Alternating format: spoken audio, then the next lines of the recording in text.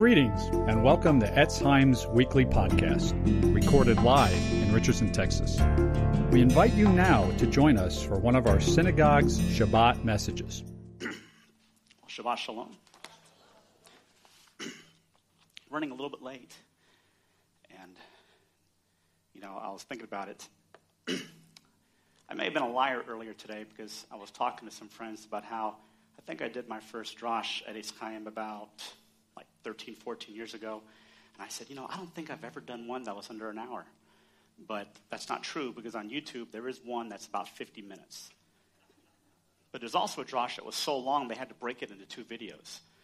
And David really impressed upon me the need to keep it at 45 minutes. So I cut a lot of stuff out and thought I would pick up my pacing a bit. And then I spoke to Luis, who's going to be translating, and made sure to ask me that I go slowly. Which means today could go very, very bad. But we'll try. So today's drash I call The Inheritance of Abraham, Heirs of the Promise. And to try to keep my word to David and avoid getting ugly faces, let's just dive right into it. I'm going to be looking at Parashah Re'eh, which is, I think, a very important parashah. I actually did a drash on Re'eh 4 years ago. It's on YouTube. But I'm going to be looking at it from a different angle. And I'm not going to read the whole thing. It's 15 chapters long, or 5 chapters long. I'm just going to hit a little bit from the beginning. So starting Parashah Re'eh at Deuteronomy 11, starting from verse 26. See, I am setting before you today a blessing and a curse. The blessing, if you obey the commandments of the Lord your God, which I command you today. And the curse, if you do not obey the commandments of the Lord your God, but turn aside from the way that I am commanding you today to go after other gods that you have not known. And when the Lord your God brings you into the land that you are entering to take possession of it, you shall set the blessing on Mount Gerizim and the curse on Mount Ebal. Are they not beyond the Jordan, west of the road, toward the going down of the sun, and the land of the Canaanites, who live in the Arba, opposite Gilgal, beside the oak of Moreh? For you are to cross over the Jordan to go in to take possession of the land that the Lord your God is giving you. And when you possess it and live in it, you shall be careful to do all the statutes and the rules that I am setting before you today. And then we're going to skip to chapter 12, verse 8 and 9. You shall not do according to all that we are doing here today, everyone doing whatever is right in his own eyes. For you have not yet come to the rest and the inheritance that the Lord your God is giving you. So let's set the stage for what Re'eh is talking about. The children of Israel are on the plains of Moab. And Moses knows that he will not be permitted to enter the land with them to guide them into their inheritance. And so Deuteronomy is him basically retelling the Torah, which is why it's called Deuteronomy. And he's giving them this final charge from the plains of Moab. And we see that before they go into their inheritance, which is the land, he gives them this instruction. He says, I'm setting before you a blessing and a curse. The blessing if you obey God, and the curse if you don't obey God and go after other gods.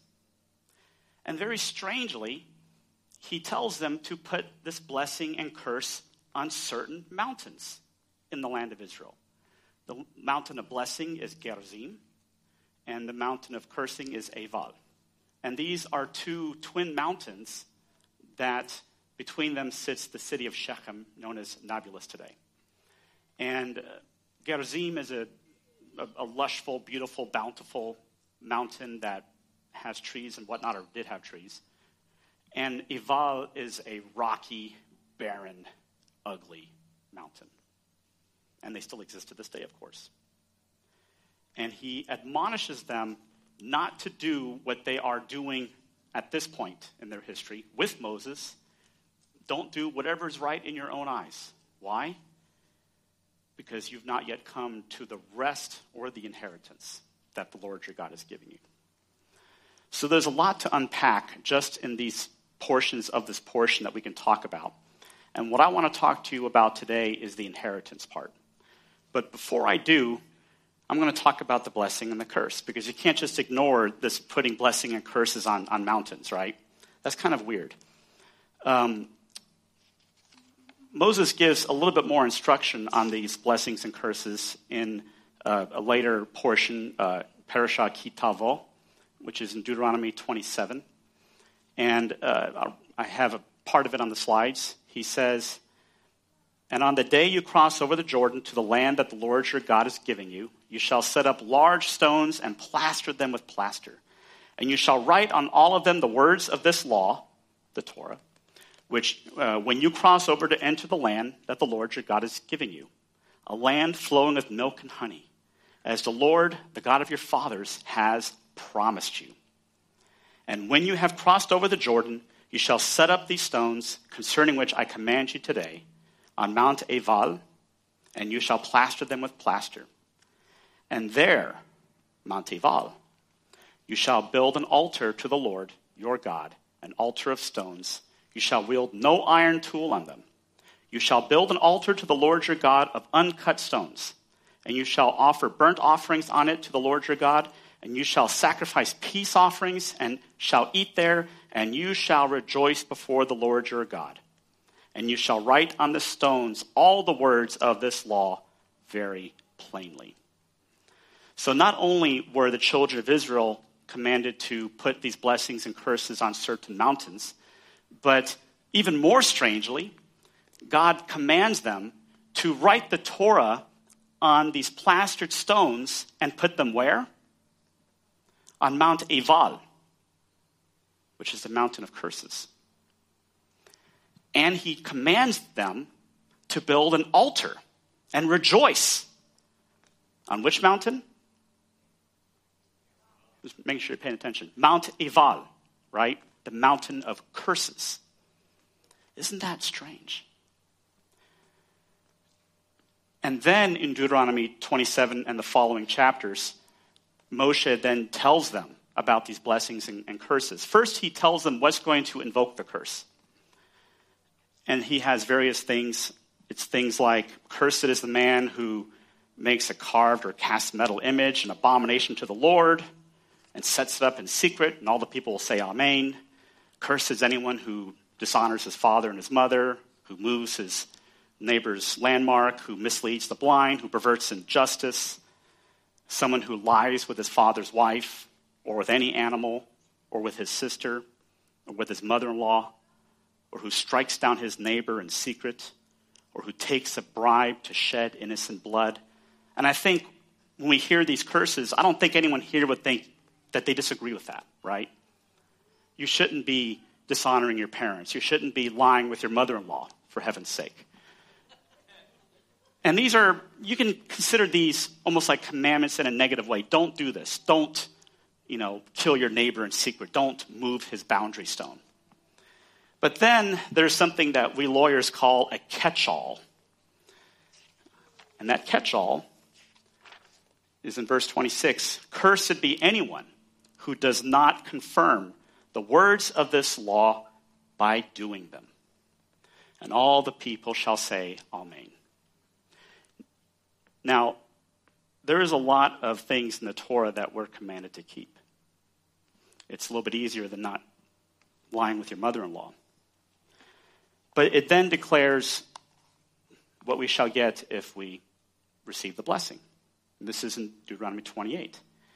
"And if you faithfully obey the voice of the Lord your God, being careful to do all his commandments that I command you today, the Lord your God will set you high above all the nations of the earth.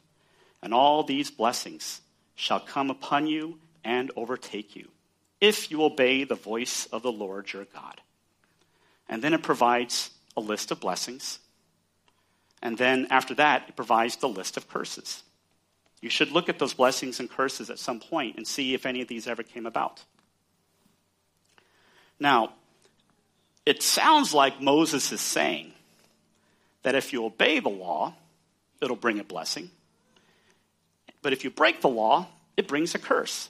Doesn't it sound like that's what Moses is saying? Well, it sounds like that because that is what Moses is saying. The problem with that, a lot of people can interpret that to mean that if you want to be one of God's people, you have to obey the Torah. And if you break the law, then you're no longer one of God's people. And it can turn into this concept of what people think is, salvation by works. And we as believers in Yeshua, we know that our salvation doesn't come from our works. Salvation is by grace through faith, and none of that is of yourself. It is a gift of God. So a lot of theologians look at Moses and the Torah and things like the curses and blessings and perashah re'eh and kitavo, and they say, there's an inconsistency here. Because we know that we're saved by God's grace, but it sounds like Moses is saying you have to keep the law. And so they try to do what a lot of people with more of a Western mindset does. They try to understand it, and they create things that we call religion, and they try to make certain distinctions, things like dispensationalism, right? How do we explain what appears to be a discrepancy? Well, maybe at one time, salvation was through sacrifice and keeping the law, and then we're in a new era where now it's by the blood of Yeshua. Or maybe it's younger cousin replacement theology. God chose a people, the Jews. He said, this is what you need to do. They didn't do it, so God rejected them and gave us a new law. Salvation by grace. Or other ways to try to reconcile the difference, like two covenant theology.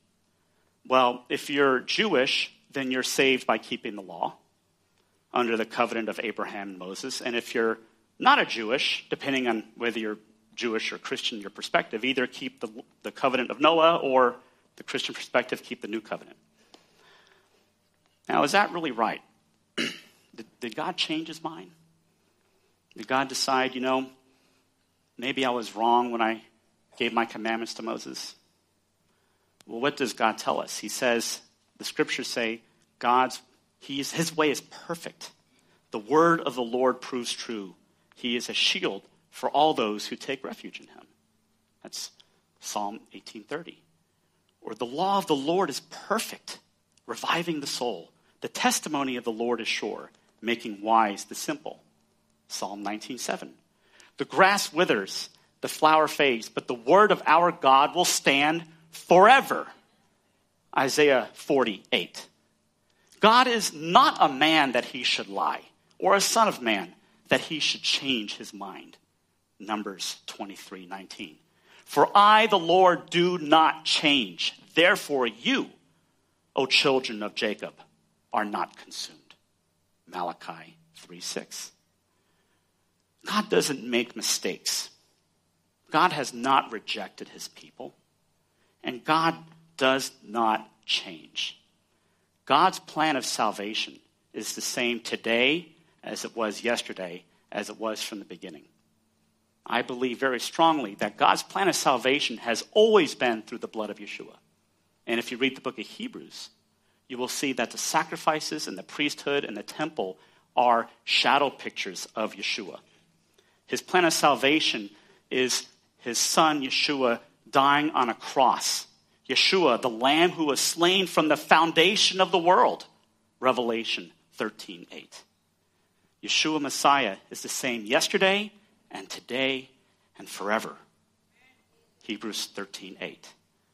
And I don't believe that there's different paths of salvation. Yeshua said, I am the way and the truth and the life, and nobody comes to the Father but through me. John 14:6. But if God does not change, then how do we reconcile these words with the truth that we know? That our salvation is through grace. It's a gift of God. Well, I think that's the wrong question. What I've come to learn is there are no inconsistencies in the Bible. You may have a weird translation. People sometimes assert their theology. You can talk about what manuscript you're relying on. But in the end, there are no inconsistencies in God's word. If you think there's an inconsistency, you need to rethink your thinking. Because the Torah is really about Yeshua. That's what I spoke about the last time I was here. Yeshua says, you search the scriptures because you think that in them you have eternal life. It is these, the scriptures, that bear witness of me. John 5:39. He says, if you would believe Moses, you would believe me, for he wrote about me. John 5:46. So here, Moses is actually writing about Yeshua. This, what I've read to you today in Re'eh and Kitavo, is actually the gospel. It's the good news. Because in the end, in a veiled way, it speaks of Yeshua. And that's what I spoke of last time, how Yeshua is veiled in the Torah. In order to understand what appears to be an inconsistency, I think we need to look at these blessings and curses in context. The context in Re'eh is they were about to enter the inheritance, the land. And after they're in the land, God says, we're going to have this blessing and curse thing. In order to understand the blessings and the curses, we need to understand the inheritance. So let's talk about inheritances. So I put up in a slide a kind of overly simplified and not very precise definition of an inheritance for a few reasons. The way inheritance works today has changed from the ancient world, and we're used to certain terminology that really wasn't applicable back then. So I do a bit of mixing of my terms on purpose. You'll understand later, but I want to draw some parallels. And by the way, I'm going to talk about inheritance like in the modern sense. This is not legal advice, okay? I didn't even take wills and estates in law school. I know enough to pass the bar 23 years ago, which means I know enough to get myself in trouble. And everyone's law is different in your jurisdiction, so your mileage may vary. Ordinarily, in the modern sense in America, you can die and pass on your stuff in one of two ways. You can either have a will or you cannot have a will. And by the way, it's called will and testament for anachronistic reasons, because a will was to get rid of your land and a testament was to get rid of your stuff. Today, we just kind of throw them together. So if you have a will, then you, the person who signs the will, you're called a testator. And the people that you identify as receiving your estate are your beneficiaries. They're the ones who you bequeath or devise, whether it's real or personal property, when you die. Not legal advice. If you don't have a will, you're said to be intestate, without a testament. And when you die without a will, your stuff goes to your heirs. So usually the term heirs is usually used when you don't have a will in most places. And by the way, it can be a mess, and oftentimes you have to have a probate proceeding and there's a judge, which is why you should have a will. So if you don't have a will, see a lawyer, get a will, just don't see me, because I don't do wills. How did inheritance work in the ancient world? Well, in the ancient world, and I'm going to use a modern term, typically in most ancient Near Eastern civilizations, not just Israel, when you died, your stuff went to what we today would call the heirs of your body. In other words, your children, which actually means the wise in most ancient cultures didn't get the inheritance. The sons got the inheritance, which is why it was important to have a son. You have a son, and he can take care of your wife. Because when you had the inheritance, it was typically in land, and someone had to work the land, right? Well, what did you do if you didn't have a son, if you did not have an heir? What did you do? There's actually an ancient manuscript, I think it's from Sumeria or something, where a husband actually adopts his own wife so that she can receive his inheritance. So he makes his wife his daughter, which is kind of weird. What the ancient Israelites would do is they would adopt one of their servants. That's what's happening in Genesis 15 when God is talking to Abram, and Abram says, God says, I'm going to give you this blessing, this promise, this inheritance. And Abram says, but I have no heir. One who's born in my house, which means a servant. Eleazar is my heir. And God says, no, one who will come from your body will be your heir. But if you don't have an heir, then you would have to adopt somebody. And so there are different types of covenants, covenant of marriage, covenant of peace. There's also a covenant of adoption. And if you think about it, the covenant of adoption is the closest thing we can think of today as having a last will and testament, in that you are choosing somebody and you're making that person a son so that they can then receive an inheritance. So in my definition here, in my overly simplistic mixing of modern and ancient terms imprecisely for the purpose of this drash, I define an inheritance as being the promised property that an heir receives upon the death of the testator. So let's talk about each of these elements, because we know in our parashah it says you've not yet entered your inheritance. What is the inheritance that God is referring to in Re'eh? Well, the inheritance is the land itself. Psalm 105 says on the overhead, O offspring of Abraham, his servant, children of Jacob, his chosen ones. He is the Lord our God. His judgments are in all the earth.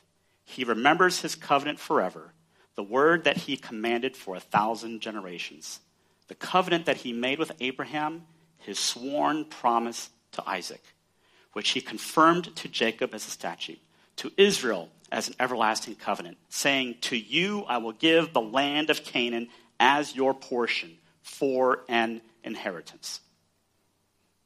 So the inheritance that God is giving to Israel is the land of Israel. And they got this inheritance from who? From Abraham. Abraham passed it to Isaac, his heir, who passed it to Jacob, who kind of stole the blessing, right? And so on and so forth. So how did Abraham get this inheritance? Well, we know that from Genesis 12, 1 through 4, on the overhead, it starts when God said to Abram, go from your country and your kindred and your father's house and the land to a land I will show you, and I will make you a great nation. And I will bless you and make your name great so that you will be a blessing. I will bless those who bless you, and him who dishonors you, I will curse. Oh, blessings and curses. Huh? And in you, all the families of the earth shall be blessed. In you. Now, jumping ahead, do we know how all the nations of the earth will be blessed through Abraham? Because the promised seed of Abraham ultimately is Yeshua the Messiah. So I just close everything and go home. But we're going to go through the rest of this. And we know that this promise of the land and this blessing is an inheritance, because that's what Hebrews tells us on the overhead. It says in Hebrews 11, by faith, Abraham obeyed when he was called to go out to a place that he was to receive as an inheritance. And he went out, not knowing where he was going.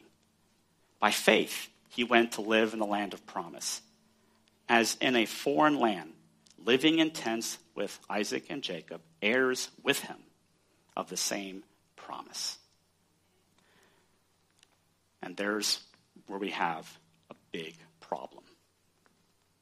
If the inheritance that Abraham was to receive was the land, there's a problem. Abraham never received that inheritance, nor Isaac, nor Jacob. Their whole lives, they were strangers in the land. They didn't receive it. Did Israel receive it? Well, they went into the land. But what did God say to them? You have not yet entered the rest and the inheritance that the Lord your God is giving you. Did Israel ever receive rest in the land? Do they have rest there today? Now, don't misinterpret me. I believe that land is Israel's land. But just as Hebrews says that the things in the Torah are shadow pictures of greater things, that the temple and the sacrifice and the priesthood are shadow pictures of the true heavenly temple, of the true sacrifice, Yeshua, of the true priesthood after the order of Melchizedek, which is Yeshua? Could it be that the inheritance that God promised to Abraham was more than just the land? Well, I kind of cut this passage off because on the next slide, the writer tells us, for he, Abraham, was looking forward to the city that has foundations, whose designer and builder is God. And then later in that chapter, verses 13 through 16, he talks about Abraham, Isaac, Jacob, and Sarah, and he says, these all died in faith, not having received the things promised, but having seen them and greeted them from afar, and having acknowledged that they were strangers and exiles on the earth. For people who speak thus make it clear that they are seeking a homeland. If they had been thinking of that land from which they had gone out, they would have had opportunity to return, to go home. But as it is, they desired a better country, that is, a heavenly one. Therefore, God is not ashamed to be called their God, for he has prepared for them a city. The inheritance that Abraham and Isaac and Jacob and Israel and all of y'all, I'm from Texas, all of y'all, are promised is a land and a place whose architect and builder is God himself. It is a heavenly inheritance. The promised inheritance that Abraham received is actually, I believe, the promise of salvation. Through his seed, through whom all the nations of the earth will be blessed. For it's in Yeshua that we have rest and an inheritance. That is the promise. So the next thing to have an inheritance, you have to have a promise that you're going to get something, right? What's the next thing you have to receive an inheritance? Well, you have to be an heir. And that's why I discussed with you what an heir is. It's very interesting to note that in Hebrews it says that Abraham received it as an inheritance. My father gave me his car. My father developed macular degeneration, unfortunately, so he can't drive anymore. And my father was a soldier and, really didn't have a lot growing up. But my father always wanted something. He wanted a nice car. So in his 80s or late 70s, he bought a Mercedes. And he loved that car, but he can't drive it anymore. So he gave it to me. That's what I drove to shul today. Because I can't afford a Mercedes. I have 5 kids. That was not an inheritance. Now, a son can ask for what would be an inheritance early, but that's not an inheritance. Abraham received it as an inheritance, and then he passed it down to his heirs. Well, who receives an inheritance? Who becomes an heir? You have to be a son. Son in the ancient times, right? Which means Abraham had to become a son of God. And if you read Parashat Re'eh, at one point, Moses does say to the children of Israel, you are the sons of God. Abraham had to be adopted because there's only one natural-born son of God, and his name is Yeshua. Israel itself was adopted. You don't believe me? Look it up. Abraham was adopted.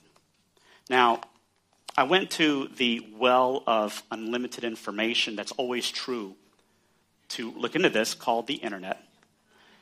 And I see that I didn't come up with this idea that Abraham was adopted by God. But a prevailing view I saw online was that when was Abraham adopted? Well, he must have been adopted when he received the covenant of circumcision. I don't think that's right. I believe that is a prevailing view, but I think there's a problem with that. One, because Paul tells us that that's not right. And two, because I think it leads to a mistake of theology that persists to this day. The idea that the heirs of Abraham are limited to and refers specifically to the physical descendants only of Abraham.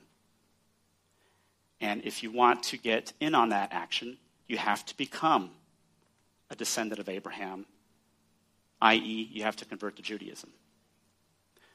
Now, I don't want to sacrifice any sacred cows today because I only have 45 minutes, but Paul addresses this many, many times, particularly in Galatians, which is one of my favorite books that people have a hard time understanding.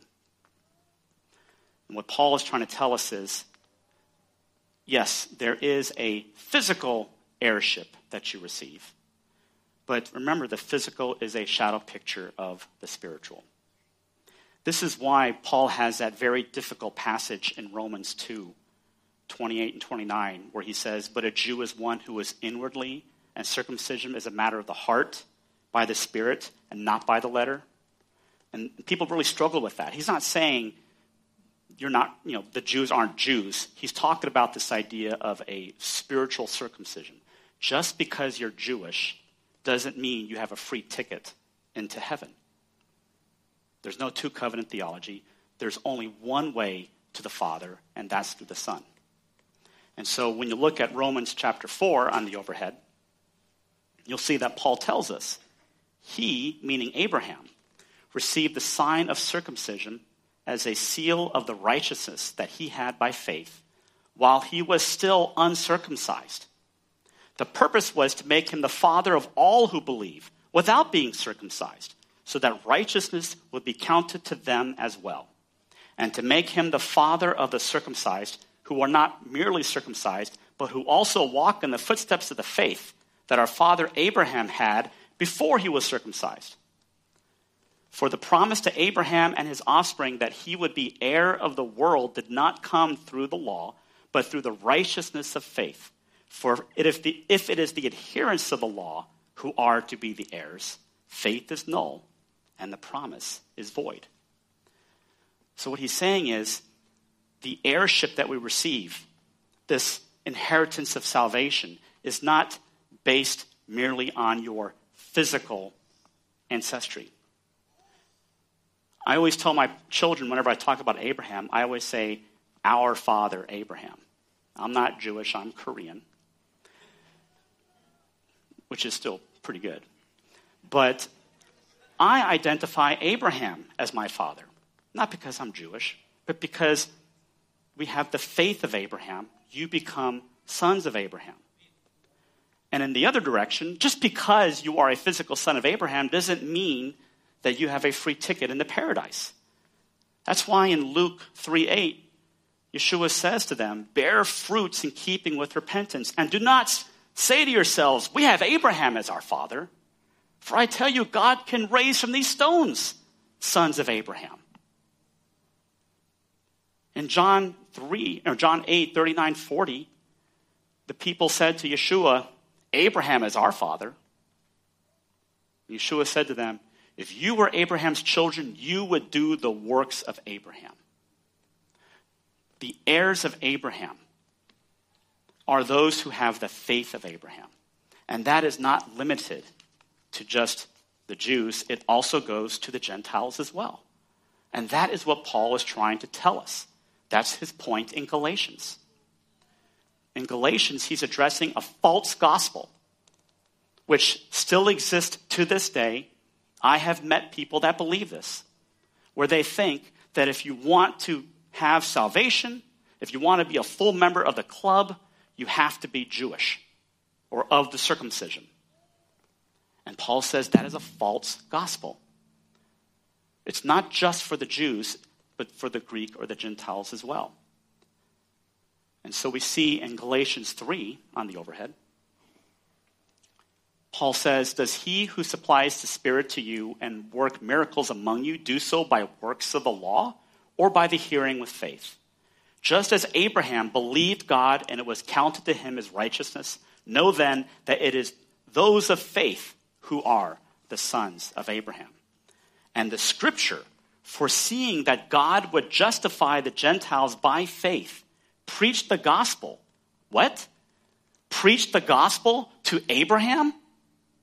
Saying, in you shall all the nations be blessed. We read that earlier. Genesis has the gospel? Of course it does, because it's about Yeshua.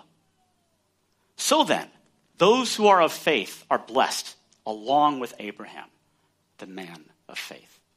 You see, Abraham was blessed by God, and he believed God, and it was counted to him as righteousness before he received circumcision.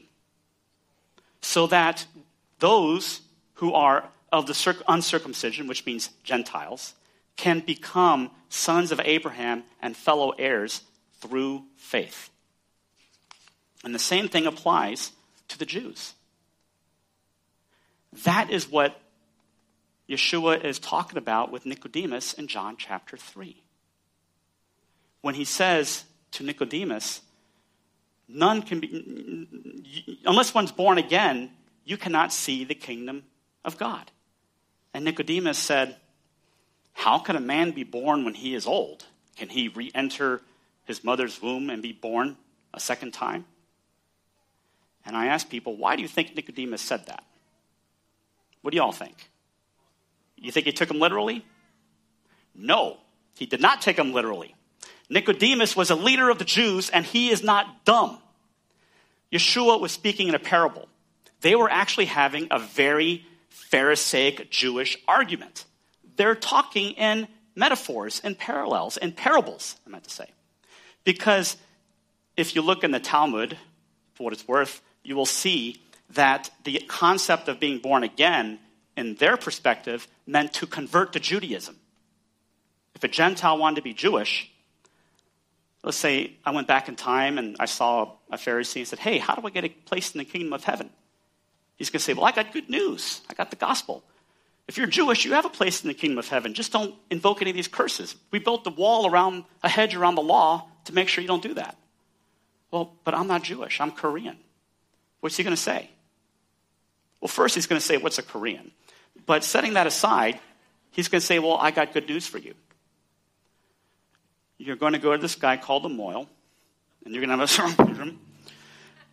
And then you bring a sacrifice, and then you're going to, well, before the sacrifice, we're going to put you in the water, because that's a symbol of death. And when you come out of the water, you will be born again. So the idea to Nicodemus of being born again means to convert to Judaism. So what Nicodemus is saying to Yeshua, he's saying, why do I need to convert to Judaism? I'm already Jewish. He didn't take him literally. And then Yeshua explains to him the spiritual meaning of that, not the religious meaning. He says, what is born of flesh is flesh. What is born of spirit is spirit. He says, you, Nicodemus, has to be born again. I don't care if you're Jewish. You, Nicodemus, have to be born again. For the Spirit goes where it will. So is everybody who is born of the Spirit. And there's a big implication behind that blew Nicodemus' mind. It wasn't the fact that Nicodemus needed to be born again. It was the fact that if you have to be born again to enter the kingdom of heaven, it means the door is open for everybody, not just the Jews. And that blew his mind. And that's why he said, how can these things be? And Yeshua said, you are the teacher of Israel and you don't understand these things? Because this is actually explained in Moses. And that's why he explains why this is the case. For God so loved the whole world that he gave his only begotten Son, that whosoever believes in him shall not perish, but have everlasting life. That's what that passage is really about. It's not just a nice quotation to put on a coffee mug. It's about God's love for everybody, that he opens the door for all of us to be heirs and to receive the blessing of the inheritance. So we can see in Galatians chapter 4 on the overhead, Paul explains, but when the fullness of time had come, God sent forth his Son, born of a woman, born under the law, to redeem those who were under the law so that we might receive adoption as sons. And because you are sons, God has sent the Spirit of his Son into our hearts, crying, Abba, Father. We can call God Father, Abba. Jew or Gentile, Greek or Korean. He is your father if you are of faith. And then he goes on to say, so you are no longer a slave, but a son. And if a son, then an heir through God. And I cut a lot of slides out because I'm trying to keep it under 45 minutes, which I don't know if it's going to happen or not. But Peter says in 1 Peter chapter 1, verse 3 through 5, he said, blessed be the God and Father of our Lord Yeshua Messiah. According to his great mercy, he has caused us to be born again, to a living hope through the resurrection of Yeshua Messiah from the dead, to an inheritance that is imperishable, undefiled, and unfaded, kept in heaven, for you, who by God's power are being guarded through faith for a salvation ready to be revealed in the last time. So how do you become an heir? How do you become a son of Abraham? By our faith and being born again. Now, there's one final thing that you need to receive an inheritance, and I alluded to it before. It's a promise, in this case of salvation, to an heir, which we get through our faith. But there's one more thing you have to receive an inheritance. Does anybody know? Yes. On the overhead, Hebrews chapter 9. Therefore, he is the mediator of a new covenant, so that those who are called may receive the promised eternal inheritance, since a death has occurred that redeems them from the transgressions committed under the first covenant. For where a will is involved, will meaning will and testament, not your desire, the death of the one who made it must be established. For a will takes effect only at death, since it is not in force as long as the one who made it is alive. This is one of the few times that I'm going to turn to the King James Version. I like King James, but unless you lived in the days of Queen Elizabeth, you may mistake a few things. Yeshua did not say mansions, by the way. In Elizabethan times, a mansion was a word for a room. It didn't mean a big house. So he's prepared a room for us, not a house. Let's look at the King James. And for this cause, he is the mediator of the New Testament. That's where that term comes from. Last time I spoke, I said where the term Old Testament comes from, which is 2 Corinthians chapter 3. The Old Testament that Paul was referring to, or Old Covenant, is not a series of books. The New Testament is not a series of books. I don't use that term because it creates confusion. People read this and they think he's talking about a series of books.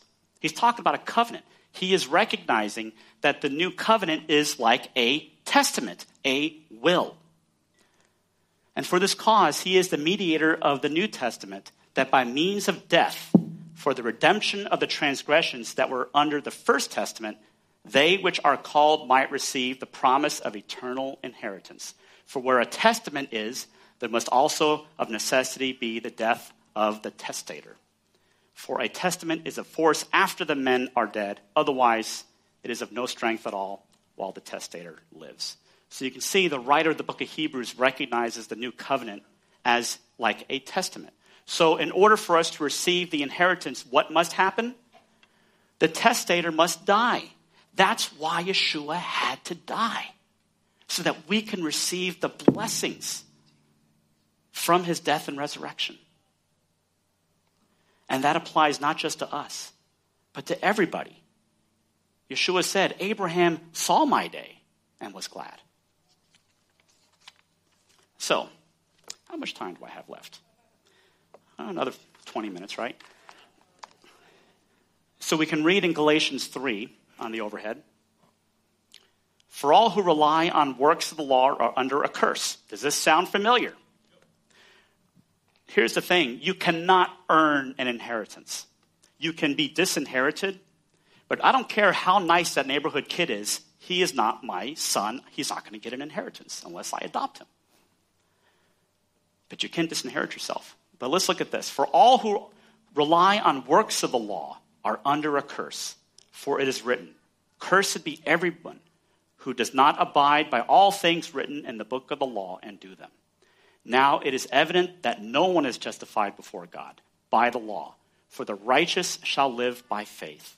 But the law is not of faith, rather the one who does them shall live by them.